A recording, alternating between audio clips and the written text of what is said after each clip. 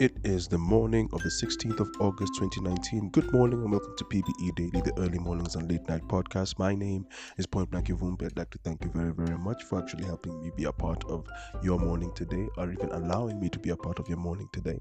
This is the 51st morning of podcasting that I've ever had in my entire existence, and I'm elated that I actually get to do this more. And yesterday was an interesting day. I left the house feeling like a king. In fact, there's this one piece of jewelry I own, which I never really wear unless I'm about to go rock a stage or rock a party or go to a party where it's supposed to be themed and something like that. But I chose to wear it yesterday. It's this ring I wear on my ring finger on the right, which is a ring with the image of Pharaoh. Granted, it's probably a replica of the image of Tutankhamun, but he wouldn't be my first go-to pharaoh. But seeing as he's the one who has his material was easily found and the gold wasn't as worn as you'd expect it to be, he's the one who's mostly represented. But I wear it in representation of a wholly different pharaoh in the first place. Since it has the double cobra head, I wear it because of Tahaka, and hopefully a time will come I'll probably sit down with a person who works in molding or works in clay, or maybe I'll just pick up sculpting because I've wanted to sculpt for a very long time, and explain the image of Tahaka and how I'd like Tahaka to be emulated on a pharaoh ring. Tahaka was one of the pharaohs of Egypt with Nubian descent. That's that's the two cobra heads, and I've always liked that whole idea of a Nubian king who saw Egypt as not being run properly and decided to go take it over, and he was the third generation of leadership. But that's not the topic I wanted to touch on today. Before I even dive into that, of course, let's recap on what's been happening. I finished two pieces of corrections yesterday in the morning before I left the house to make my way to work, and both corrections were approved by the client, and I'm happy about that. I like smooth transitions, and I think the baptism of fire I experienced earlier in the second quarter of the year, uh, it worked to my advantage to actually make this thing come to life. And I, for one, am a happy guy whenever I can do something, and when it comes back with positive results or negative results, if it gets results at all, it truly counts for something, and I take that success with me anywhere, any place, and every place I go. Now, another thing I was actually thinking about very aggressively, as if for those of you who've been paying attention to the podcast that have happened since the last, I think, 3 episodes, if not from the very beginning of this week, I've had a curiosity about the Romanticism and the Romantic period, as far as the late 1700s to the 1800s, all the way up to the present. And there's a thing I find very hard to watch, and one of those things is clips created by individuals who, when you look at the material they're making, is they know it would be to a great extent subversive, but because of the angle of subversion that comes with them, they intend to antagonize the people they speak to. Some people really, I know drama attracts attention, and it gives clicks, and it gives the greatest extent of gratification in watching another person go through something. I mean, there's certain in Instagram accounts I find hard to look at or follow, because I look at the clip that they're sharing and it's either gut-wrenching or it's just you want to turn away from it, and because of that it's shared and many people will react to it. And to a certain extent, I think maybe that's why my responses online, as far as trying to get people to respond to my material, is more long term than anything else. And it's because of the angle taken by most people in making online material come to life is to instantaneously get the gratification they want from the audience they send the material to, in that you want to have 100 plus likes, and you want to have it now. And the people who look at what you create, they want that kick and that instant fulfillment in the less than 20 plus seconds that you put up online. I mean, we've reached a point where right now you can go up to a minute with the material you put online in the short term, into having a whole broadcasting network on your Instagram account. And because of this, I've really been thinking lately of what could be the visual material I put online. As a person who works in illustration and animation, it would be a lie for me to say I would have the same effect I have right now with the podcast, where I can make a podcast every day of the week in animation, because it takes me a maximum of 1.5 to 2 hours to make a podcast every day. In that, I mean this: I make the recording for a total of 20 minutes. It's one take, no edits are done except the adding of the bed. Outside of that, I then sit down, and because prior to making the recording, I've thought about what would be the visual to represent the topic at hand. And as a result of that, I am able to just now sit up and make for the remaining hour or so, 1 hour 30 minutes, and I'm hoping to turn that time into an even lower speed time. I make the visual before posting it. Now, past that, the whole time it takes for me to actually put the material online for you to be able to consume it is totally different. And yesterday evening, when I got home after, I remember we're still on the regiment of not working more than 12 hours a day. When I got home in the evening, my curiosity was, how do I up my Instagram numbers? How do I up my listens on Anchor? How do I up my listens on every other platform that this podcast is available? And there my problem became, how do I seduce people to want to look at the content that I create? And it made me start thinking about seduction and how quickly the person who conducts seduction and the seduced walk away from each other. And it made me look at some of the video clips online that speak on seduction. And of course, for a person of my generation, the first character I think of when it comes to seduction is Giacomo Casanova. And I think it's because there was a film where the late great Heath Ledger played the character Casanova. And when you look at historical facts and historical stated facts, and of course they say history is granted to the man who writes it, so the perspective could be taken differently. But I like the fact that when I was watching a TED Talk before making this podcast, they talked about this individual who, it was being spoken on by a psychologist, and the psychologist was speaking on it in the perspective of how people have a misunderstood view of the character Casanova. He was considered the greatest seducer of all time prior to the present. I'm sure there's a person who surpassed his numbers, but that's different, because the mistake that has been made about the seduction is this. And it actually, I felt super fulfilled about it, so much so this podcast is about that. And the idea of seduction is where people go wrong. What people have been using as the definition of Giacomo Casanova has been the number of women he lay with, or the number of women who found him attractive and responded and were submissive to him. That was the mistake.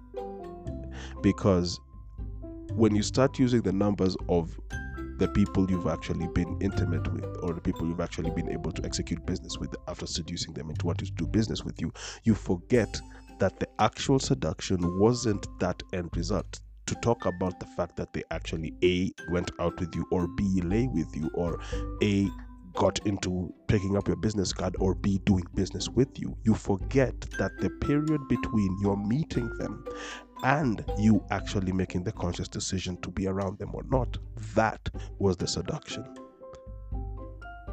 I'll say it again. The period between you meeting them and the end result of you either interacting, doing business, or being intimate with them, that was the seduction. And in that, I started realizing that we have a twisted understanding of it, because after that seduction, we forget that that period is what encompasses what that was before the result happened. We forgot about the experience leading up to, and as a result, we're unable to replicate or continue the facade thereafter. Does it not explain why certain extents of relationship don't last as far as business and even as far as relationships, as far as the love side of things are concerned? And I think I looked at that and it actually made me rethink everything. And I too am willing to accept that I have a twisted understanding of what romance is and seduction is. The maintenance of that which is the fascination or excitement or love of the person, that is what is supposed to keep going. The seduction is simply but an informative period where you get to learn the person. That's the workshop. And upon you complete the workshop, you then continue with the journey thereafter. And that's where things go awry. The reason why I am not sad when I have a specific number of likes, I would love to up them and take them higher, but I'm not saddened by the fact that they're low cluster or they're very few. By that I mean this: in the period when I took a pause between June and July of the podcast, in that period, more listens were gained. And it's simply because it's allowed to draw people to it. The art I create online and everything, I mean, no, I don't post as much of my visual material as I should, and I grant it's one of my failings as far as trying to adapt to the internet and using the internet to my advantage. I totally accept that I have always fallen short in that regard. However, I do like the idea of, at an eventual point in the future, you will naturally seek something to consume, and I will be in your peripheral corner. I touched on peripheral vision yesterday as far as being in proximity to great things that we wish to happen. And if not yesterday, I think I touched on it on a previous podcast. And feel free to actually go into the other episodes to actually check this out. And the interesting thing about this podcast is it's not in a sequence of events as far as like a TV show is concerned. It's not plugged into seasons and all that. It's literally a journey from phase 1 to phase 2 on a daily basis, or on a weekly basis, if you will. When you take the time to create something and you really enjoy doing that one thing that you've created, it's very important for you to be able to see how you could sustain it for the longest time possible. It took me a year to make a podcast, and now the new thing I'm curious about, and I think I've mentioned it once or twice before, and if I have not, let me mention it now. I'm hoping to use visuals in a different creation, because for one thing, when I was walking to work yesterday, I was thinking about the broadcast part, the Instagram TV part of the app, and I'm curious to see if I can put something on there that is, it could be linked towards the podcast or not. It could be something completely different altogether. I'm looking to have, since there's also the YouTube account that I have had from the moment I've had an email account, I've never put anything on YouTube as well.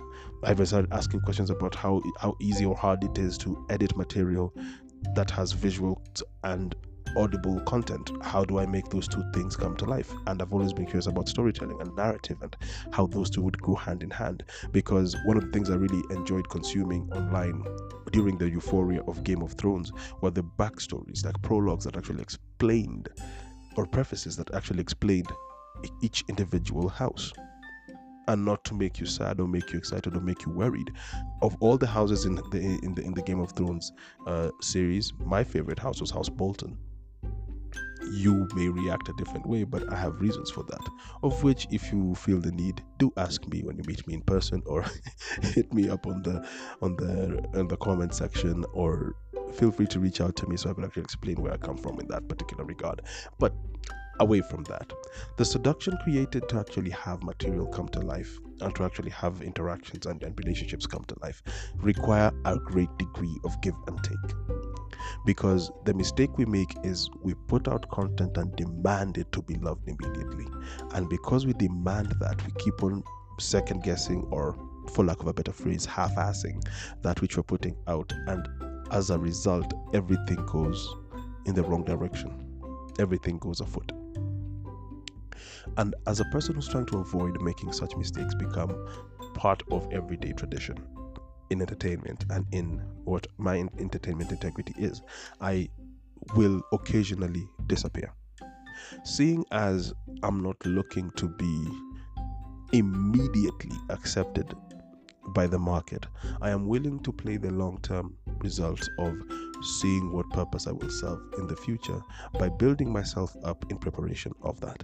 Certain things don't happen in certain careers or certain lifestyles instantaneously because you are not in the mental or physical place to actually do them.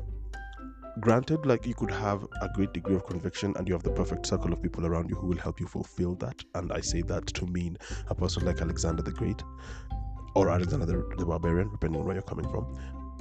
If it wasn't for him having that many generals in his 20s and having that much guttural disrespect and dislike for his father, he wouldn't have pushed himself as aggressively as he did. The follow through was the problem, because he was a wartime general and king, and when he reached the level where he actually had fulfilled a lot of what he wanted to achieve, the problem became he never put in mind of the people he was working with as far as his soldiers were concerned. He didn't put in mind to them what would happen thereafter.